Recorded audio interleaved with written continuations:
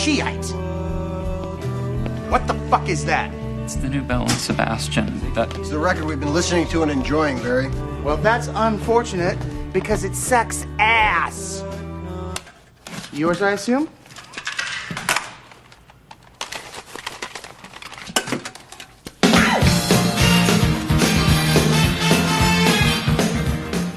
After a record store owner gets dumped by his girlfriend, he revisits his past relationships to find out what went wrong.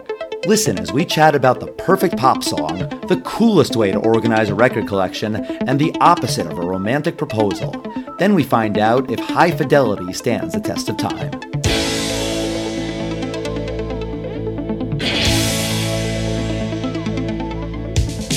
Test of time, James and Alan have their say. Do the movies you love still hold up today? James says Gladiator with a glutton. Alan says as a father, blah blah. It's the test of time, James and Alan have their say. Do the movies you love still hold up today? Test of time, James and Alan have their say. Do the movies you love still hold up today? Hello, everybody, and Happy New Year! Welcome to the very first test of time of 2023. My name is Alan Noah. How you doing, James? I'm doing very well. I'm James Brief, and happy 2023 to you and to all of our listeners out there. Yeah, 2023. I feel like that doesn't really have much of a good ring to it. No, not much of a ring, but I guess to all the podcasters not necessarily listening in order, happy 2024 and happy 2025. But we know what happens in 2026, so good luck. Wait, what happens in 2026, James? It's another Winter Olympics. Oh, yeah, but who gives a shit? Finland. And that's it. Just Finland. They're the only ones who care. I do, too. I will defend the Winter Olympics. They're awesome. But you know what really is awesome, Al? What's that? Cobra Kai.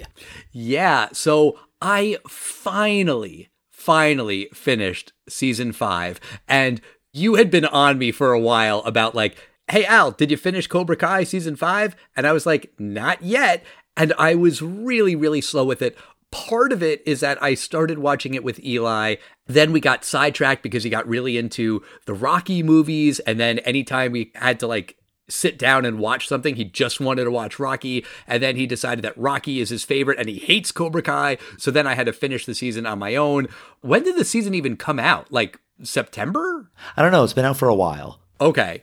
But yeah, I just finished it and I really enjoyed it. I mean, the show is cheesy. It's kind of tacky. It has a little bit of that 60s Batman flair to like, this is kind of ridiculous. It's like karate breakouts everywhere and nobody ever has a weapon. Maybe like a chair. You know, the acting is good. I wouldn't say it's amazing. I would say it's good. Ralph Macchio is a fine actor. William Zabka is actually, I think he's a very good actor. You know who's really awesome? Paul Walter Hauser. He's like the older guy who's a Cobra Kai student. He's the one that is beaten up and they frame. Stingray. Yeah, Stingray. This guy, Paul Walter Hauser, he's blowing up. He's actually a serious actor. So, cool. It wasn't as I predicted, but every single person I said was going to come this season did show up. Not exactly in the character roles that I thought they would, and I give the writers credit for that. But I thought it was a blast. What do you think? I thought it was really fun. I mean, maybe a little bit soapier than previous seasons, specifically, and I guess spoiler alert, even though it came out months ago, but Johnny and his girlfriend having a baby, that felt like a soap opera kind of a plot line. And that's not necessarily a bad thing, but it just felt a little eye roll worthy.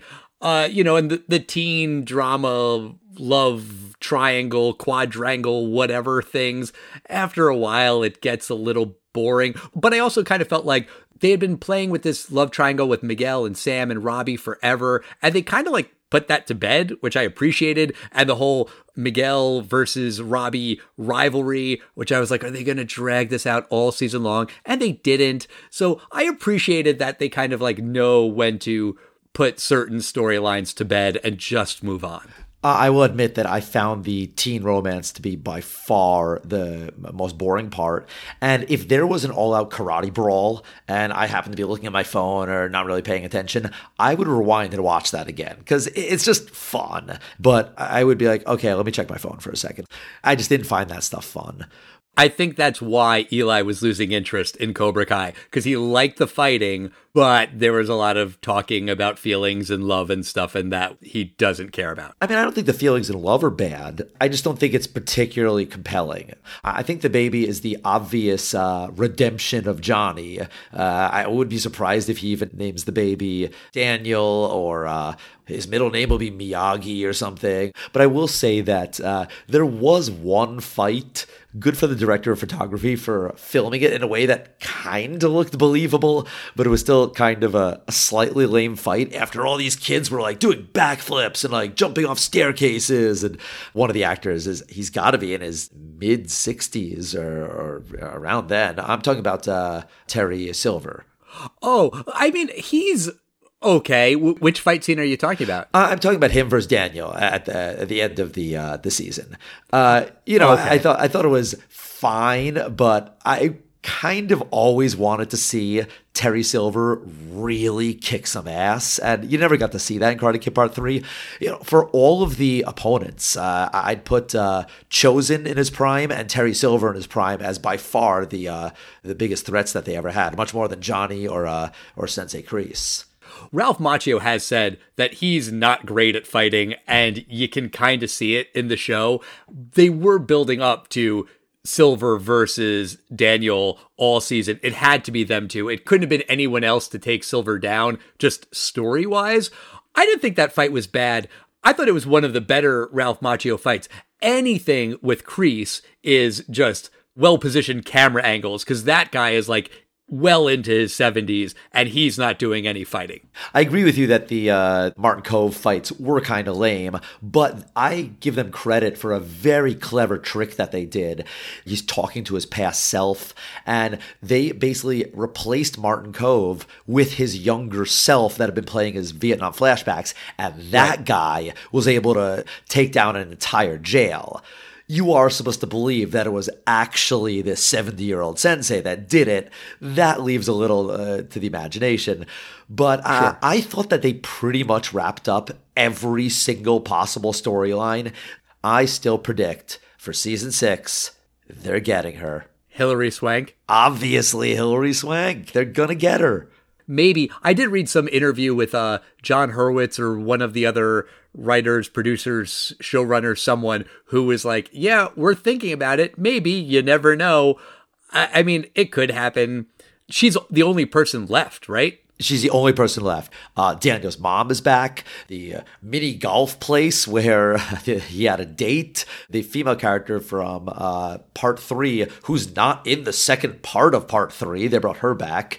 And Elizabeth Shue, probably she had fun doing an episode or two. I don't think they paid her too much. I hope they did. But, I don't think this was a money grab. I think she probably was like, that'd be great to work with Ralph again and William. That'd be fun.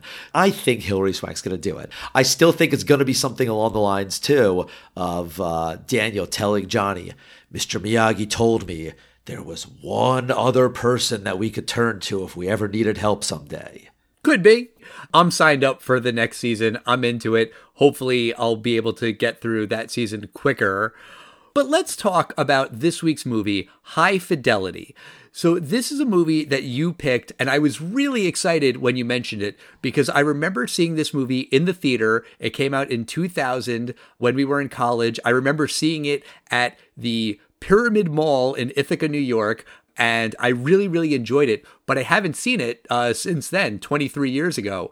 So for anyone who doesn't remember High Fidelity, I'll give you a little recap of it. It's about Rob Gordon, who's played by John Cusack, and he's the depressed owner of a barely profitable record store in Chicago.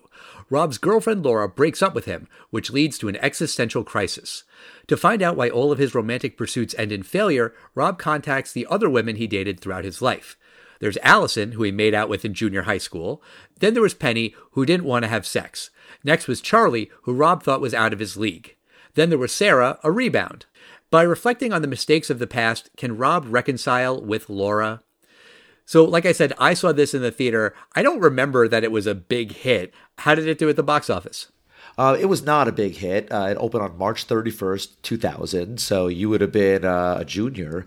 And the movie had a $30 million budget. My guess is that it's because they filmed in Chicago. And it opened at number 5 that weekend with $6.4 million. On its way only to $27 million domestically and $47 million worldwide. The box office that weekend was The Skulls. Do you remember that film with Joshua Jackson and Paul Walker? Yeah, that's like a fraternity movie, horror thriller kind of a thing. Like a fictionalized version of like Yale's Skull and Bones Society. Yeah. The number 1 film that weekend, Julia Roberts won Best Actress Oscar for this role. Erin Brockovich? That's correct. Number 6 that weekend, a movie I'm sure we're going to review at some point, American Beauty. Another film from a real hot action star for a while, Jet Li. It was Romeo Must Die, Final Destination, Mission to Mars. I'll probably force you to watch that film at some point. I saw that one in the theater. I remember that. Yeah, so it wasn't really a big hit. You know, it eventually spawned a television series that we'll talk about. But, this movie is based on a novel by a novelist named Nick Hornby. And have you ever read anything by Nick Hornby? I have not. What else has he written? Some of his more famous ones that became movies. There was a time when I would say this was up there as one of my favorite movies. A movie called About a Boy. I've heard of it. Hugh Grant, right? Hugh Grant and a very, very young, I believe it's and introducing Nicholas Hoult. If you saw the new X-Men trilogy, he was Beast in that film. Yeah. He's in a lot of stuff. I think he's in a lot of these acclaimed movies and series. And he's written a lot of novels. But another one that became a popular movie, Fever Pitch. I'm familiar with the Jimmy Fallon, Drew Barrymore version, but wasn't there like a British version that it was based on? A lot of his novels are based in England, and High Fidelity is based in London, but they changed it to Chicago. And Nick Hornby said it was totally cool. He said the geography really didn't matter in this film. It was more about the story and characters. And I believe the original script of Fever Pitch was about a obsessed Boston Red Sox fan. The movie actually came out in 2005. I think the movie was kind of going to be about, a loser who's like just obsessed with them winning. And I'm sure the screenplay originally was going to talk about how the Boston Red Sox don't win either, but then they won. So they had to totally redesigned the movie, and they filmed Drew Barrymore and Jimmy Fallon at Fenway Park during the year that they win the World Series. I don't know if it was at the World Series. I always thought that was fascinating. Yeah. I mean, the guy's a good author. He tells good stories, and he does it in a, I wouldn't say highbrow. You're not going to be reading, Dostoevsky, but I recommend his stuff. Gotcha. So I hadn't seen this movie in a long time, like I said, but I did remember he was a music snob, that Rob loves music, and there's just a lot of like inside baseball talk about music. And the funny thing is that this movie came out in 2000, and I feel like vinyl has only become bigger since 2000. Like now, the fact that he works at a record store is cool. I don't know how cool it was in 2000. Maybe it was. It could have been super cool and I just didn't know it. No, I don't think it was that cool back then. CDs were so great in terms of audio quality, infinitely better than cassettes. Vinyl is an analog, it's directly recorded onto the vinyl. So there is a purity of the sound. Back then, people would be really just kind of snobby about it. I'm not the kind of person that really knows the differences between these things, but I love that scratch when you first put the record down, and that whistle before the first few seconds, and between the tracks there's a couple rotations of the record that it's just really cool. I don't know if I necessarily would make my entire collection records, but I've come around to believe that there really is a fantastic audio quality to records that is different. Well, the main difference with analog and digital is all zeros and ones. It's a file. Whether that's on a CD or an MP3 or streaming from Spotify or whatever, it's a digital file. An analog recording can still be high quality, but it's just a different thing. It's a different type of music. And I don't know if I've told you this, but Courtney and I bought a record player. We have some albums now. Did I tell you that? No, I didn't know. That's pretty cool. We were talking about getting records and being vinyl people for a while. And we finally went into a store over our anniversary weekend and we were looking around. I picked up one album that I was like, this I have to buy, and James will appreciate it. Try to guess what album that was. Well, if I really want to show off for myself a sound system, I would get like the best of John Williams on vinyl. Okay, so it is John Williams. It's the score for Superman, the motion picture. It's a double album. It sounds great. It was the first record we put on when we got the turntable. To your point about a best of, a lot of my CDs are best ofs and compilations. My rule for the records is I only want to buy albums. No compilations, no best ofs, no collections, just albums. Now, would you make exceptions for certain things like Queen's greatest hits, Steve Miller Band's greatest hits, Bob Marley Legend? I don't know Bob Marley's individual albums or Steve Miller's individual albums or Queen. I see what you're saying, but I would consider those to me complete albums, to me, in my experience. I would say no. And I own all of those on CD, so I also don't want to rebuy things that I already have on CD. And to be clear, our record collection is very, very small. After Christmas, I think maybe we're up to 10 or 12 albums. So it's nothing like what Rob has in his apartment. I did remember from this movie when he says that he's arranging all of his albums autobiographically, not alphabetically and not chronologically, but as according to his life and when he got those albums. I love that. I think that is so amazing. I could never do it. Everything that I own has to be arranged alphabetically. But I just think that's a really cool way of organizing anything. So vinyl definitely stands the test of time and has only gotten cooler since this movie came out. There is a lot of talk about CDs and tapes and mixtapes. And mixtapes, as a thing, they kind of stand the test of time. But when someone puts out a mixtape, it's a album and it's usually just on streaming. It's not a literal cassette tape made with different songs. And Courtney and I were talking about it the other day.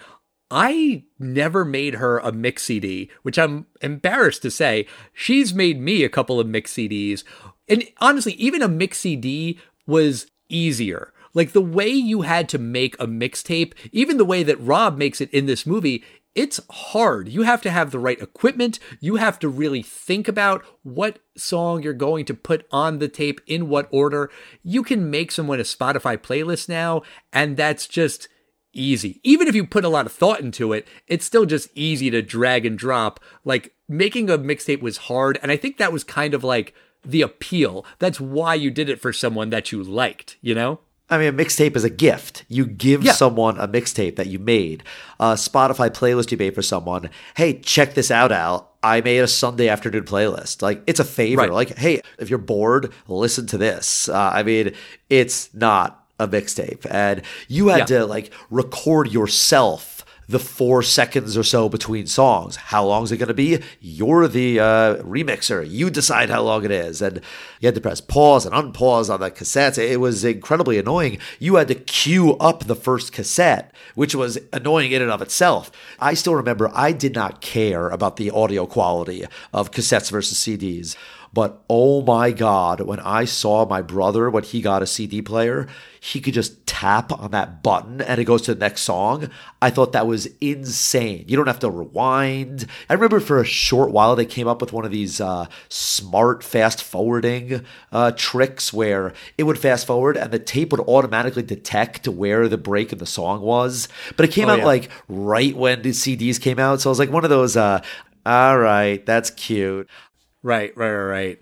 What do you think about Rob's frequent voiceovers? But it's not as much voiceovers as it is breaking the fourth wall. But he does some voiceovers.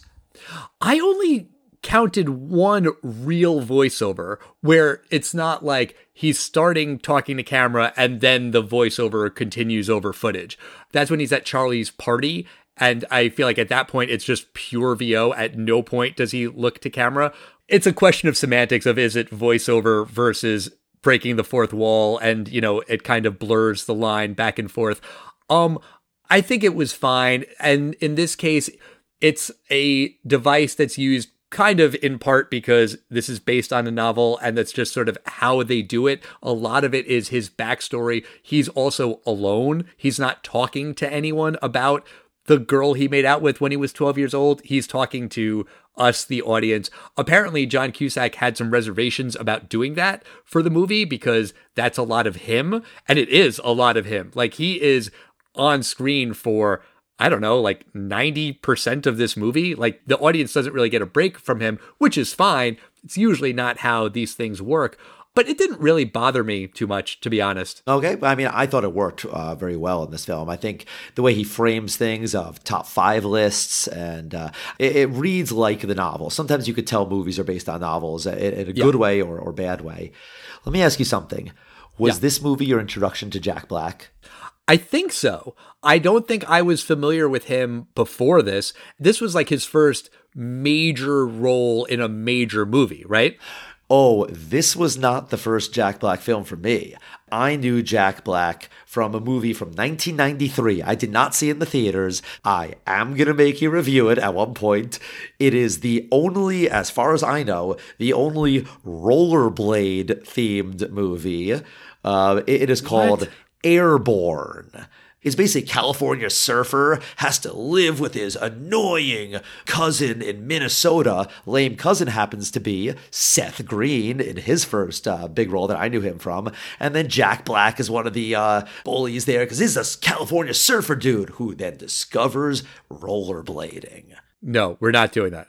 Oh, we're doing it. No. Oh, yeah. No. That sounds awful. It's amazing. Sounds terrible. I'll have to do a movie that you forced me to do. You're doing Airborne. Oh, God. We'll take that offline. I love Jack Black. He's great. One of the other things I remembered from this movie is his gag at the end when he introduces his band and he renames it Kathleen Turner Overdrive.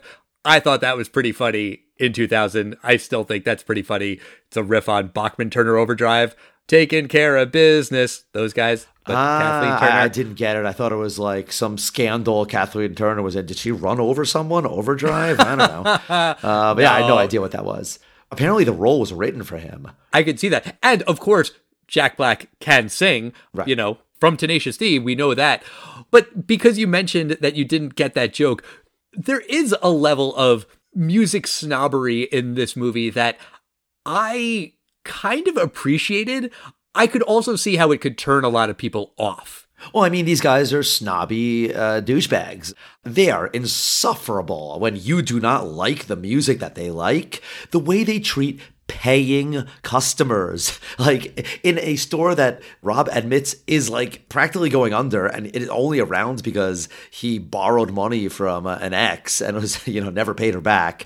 They're complete assholes to their customers, or at least I would say Dickie and Rob. They seem to be good guys. And when you get to see him not in his manic mode, even Barry, Jack Black, he seems to be a good guy too. I guess I was looking at it from the lens of like, how big assholes are these guys? And there's a great part when Jack Black's character puts on Walking on Sunshine by Katrina and the Waves. And my first thought was like, if he's a real music snob, he wouldn't play that song. And then I was like, no, you know what? He would, because that is an amazing, wonderful, fantastic pop song. And if you're a music snob, you can appreciate a good pop song.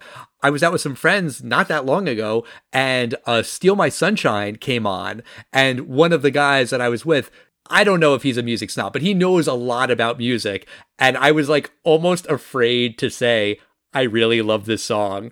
And I was like, nah, screw it, whatever. I'm like, this is a great song. And he's like, yeah, it's like a perfect pop song. I was like, yes, exactly, right, we agree. I'm like, okay, if you think it's cool, then it's okay for me to think it's cool. I think it's okay to appreciate any kind of good music. I am not a music snob in any way. I absolutely appreciate a good pop song.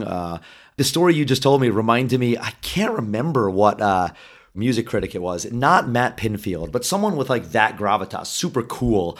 I remember this guy saying, Hanson's MMMBop is a perfect pop song. Like ever since that guy said that, when MMMBop came on, it's not that I liked it more, but I was like, oh, this is a quality pop song here. And, yeah. I'm not sure that Barry actually likes that song, though. I think he might be doing it to annoy everyone else. I think he might be doing that. Possible.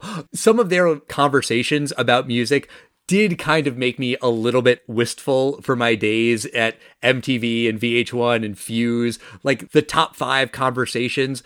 I remember when I worked at Fuse News, getting to work one day and walking into a conversation among my coworkers of like, what's the best double album of all time? And you can't say the White Album, go. And like, that was just fun. They weren't doing it to like put you down if you got the wrong answer, quote unquote wrong. It was just like, we all love music and we all know stuff and let's just riff on whatever random topic. And I don't know, I kind of miss those days.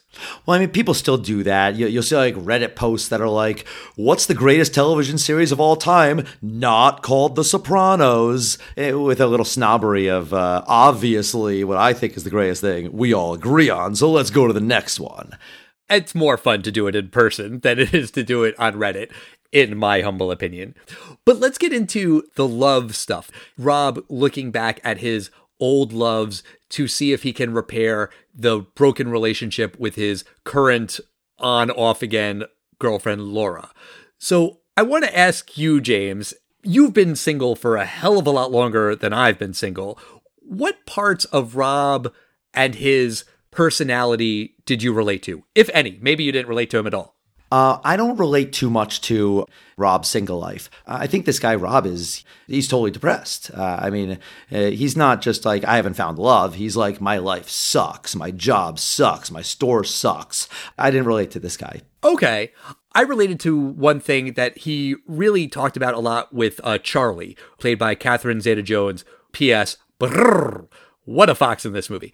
But he basically sabotaged that relationship by being insecure. And he felt like she was too good for him and he didn't deserve to be with her and she was out of his league. And I can relate to that. I definitely thought that about Courtney when we first started dating, and honestly some other girls too, where it's like, man, why does this girl who's so pretty and so smart, why does she want to hang out with me?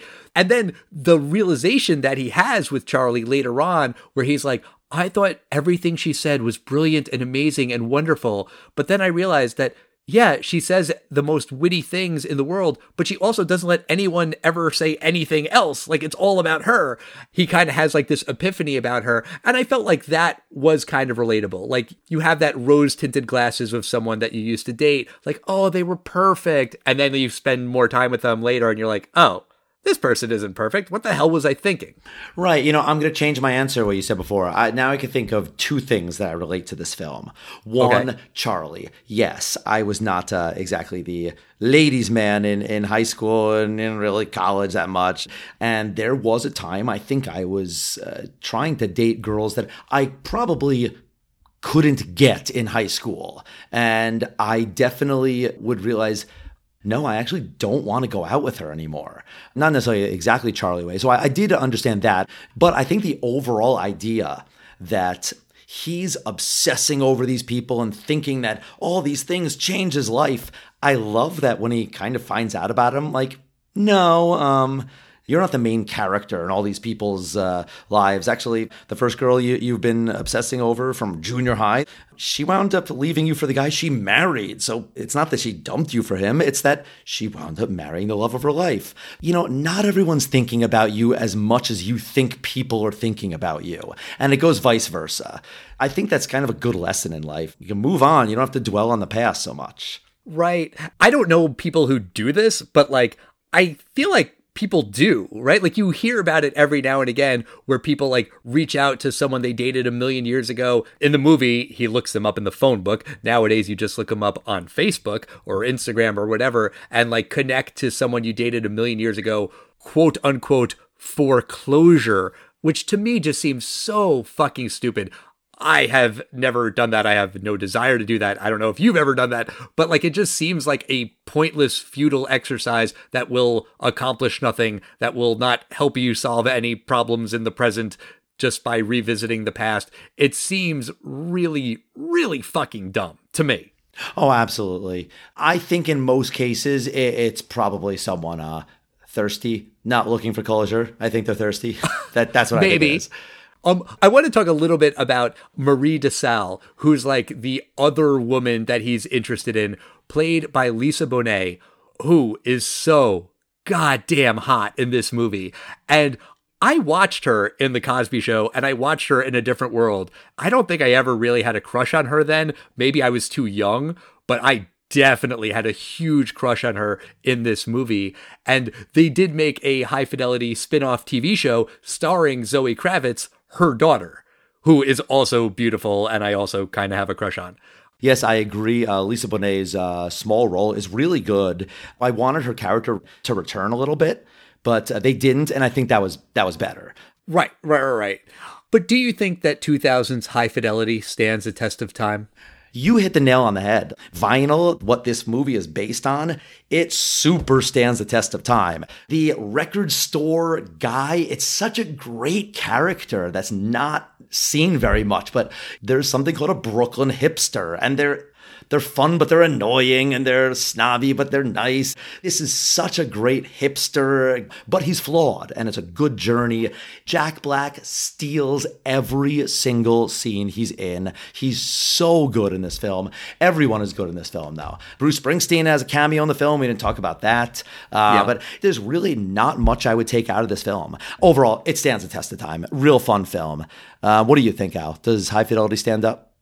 So you said that it's a real fun film, and it is fun in a lot of ways, but there was one thing that really, really bothered me, and that is the scene where Rob is talking to his high school girlfriend, and she describes how she was raped after they broke up. He left her because they wouldn't have sex, and she was heartbroken, and the next guy she dated basically raped her, and then she couldn't have sex for years after that. And Rob's reaction to that is, so it wasn't me. I didn't do anything wrong. Great. All right. I broke up with you. Neat. I can forget about you and move on with my journey. It's like, holy shit. This woman just told you about a horrific trauma that she went through. And Rob is obviously not the assailant. He didn't rape her, but at least in her eyes, he is somewhat indirectly, partially, however you want to say it, somewhat responsible. And he doesn't give a shit. And I really kind of hated Rob in that moment. And it's okay for Rob to be a flawed character, and he is incredibly narcissistic. He does think the world revolves around him. But like, I really found that to be just awful. And like, I really had a hard time like getting past that. And it seems to me like there's a really, really fucking easy solution to that problem, and kind of maybe just tie up some loose ends in this movie, which is at the very end, he should go back to all of the exes that he talked to throughout the movie. Doesn't need to be a long drawn out thing. Hell, make it a fucking montage. It can be a minute and a half where he calls back the mom of the girl that he made out with in school and says, hey, just wanted to say congratulations on your daughter and her husband. And then he goes to the rebound girl and says, hey, you know what? Our relationship was damaged, but I'm grateful for the time we had together. He goes back to Charlie and is like, you broke up with me because I was insecure. And you were right. I was insecure. But, you know, we still had some great times. And then he goes back to this woman and says, I am so sorry that happened. I was a fucking miserable shit. You don't have to forgive me, but I just want you to know I'm sorry. Something like that, I think, really would have helped make this character more likable. Because I think in a lot of ways he is likable. I think in a lot of ways you can relate to the guy. When he's having this relationship with Marie, Lisa Bonet's character, she's gorgeous and she's into him, and he can't get past Laura. Like, she comes to his store and flirts with him, and then all he can fixate on is the fact that Joan Cusack, by the way, John Cusack's sister, is in this movie. Not the first time that happened. We saw that in 16 Candles, but they have way more scenes together in this movie. But like, Joan Cusack's character is talking to him and is like, oh, I don't really like Laura's new boyfriend, Ian. And then this beautiful woman comes into the store and flirts with him, and all Rob can think of is, who's Ian? And then Rob has sex with Lisa Bonet's character. It's amazing. It's wonderful. But then he's still hung up on, Laura said she hasn't had sex with Ian yet. What does yet mean? Are they going to? I feel like that shit is relatable, right? Like, you're hung up on the wrong thing. You're focusing on the wrong thing. He's insecure. He's narcissistic. He's not perfect. Fine. I did get hung up on that one scene, but overall, I do think that the movie does work because it is a portrayal of this guy who is fucking flawed. He's not a hero. I don't think he's like a ideal rom-com perfect guy, right? Like, not that long ago, we talked about Titanic and, you know, like how your sister was in love with Leonardo DiCaprio, and you kind of see it, right? Like that guy in that movie, he's just so dreamy and he's so perfect and he's so kind and heroic. John Cusack in this movie ain't that, but he's a real guy. And all of the music stuff I really, really enjoyed. The soundtrack in this movie is fucking sanely good. I mean, it had to be, right? Like, you couldn't have a movie like this and have a shitty soundtrack. I was listening to a Spotify playlist that had not only the songs in the movie, but some of the songs that they mentioned that aren't in the movie, and I was really getting into it. I'm going to say that this movie does stand the test of time. I love John Cusack. I love Jack Black. He's so fucking good in this movie. Yeah, it does stand the test of time. When I said fun, I was thinking of Jack Black. Any scene with Jack Black is as fun as his rocking out scenes in School of Rock. That's how good those scenes are. But you're right. You're absolutely right. Fun is not the right word for this. This is a film with depressing parts. I thought you were going to say the scene that disturbed you was after Laura's father dies. She basically is like, I need you to have sex with me right now, or I'm basically going to either kill herself or just start self-harming. Like, put a cigarette out on her arm, put her hand in the fire. Like, I need to feel something. That's not a fun scene. The film tackles a lot of deep subjects while still being able to have a lot of fun scenes and not have a cliche love story. No, and I mean, to that point, his quote-unquote proposal to Laura is like the opposite of what you would see in any standard rom-com. It's really entertaining to watch, but it's also like, it's the opposite of romantic. He basically says, I'm always going to fantasize about other women, but, you know, those are just fantasies, and I guess you're good enough. He doesn't use those exact words, but that's basically what he says. That is not a romantic way to propose, and I'm sure real people in real life do propose that way, but it's not usually what you would see in your standard rom-com. And I appreciate that. I appreciate the fact that this movie does things in an unconventional way. And Laura's reaction to this proposal is like, okay, I get what you're saying. Whatever. Like, she gets it. She's not mad at him because she understands that, like, he's being honest in his fucked up way. So it's cool that it's not all cliche. I would say this is a grown-up film. I definitely agree with that. But that's going to do it for us this week. Next week, we are going to be joined by a very special guest. My sister, Samantha Noah, is coming back on the show to talk about The Devil Wears Prada. I cannot even tell you how many times she has asked me, when am I coming on the show to do The Devil Wears Prada? I want to do Devil Wears Prada. You need to have me back on to do Devil Wears Prada. I'm basically just letting her on to shut her up. Just kidding, Sam. I love you. It'll be great to talk to you about The Devil Wears Prada. Have you seen that movie, James? I have not seen this film. I saw it once in the theater with Courtney. Have not thought about it in many, many years. But Sam will be back to talk about that movie. In the meantime, as always, we want to hear from you guys. We are at Test of Time Pod on Facebook, Twitter, and Instagram. Reach out to us. Say hello. Say hi. Say Happy New Year.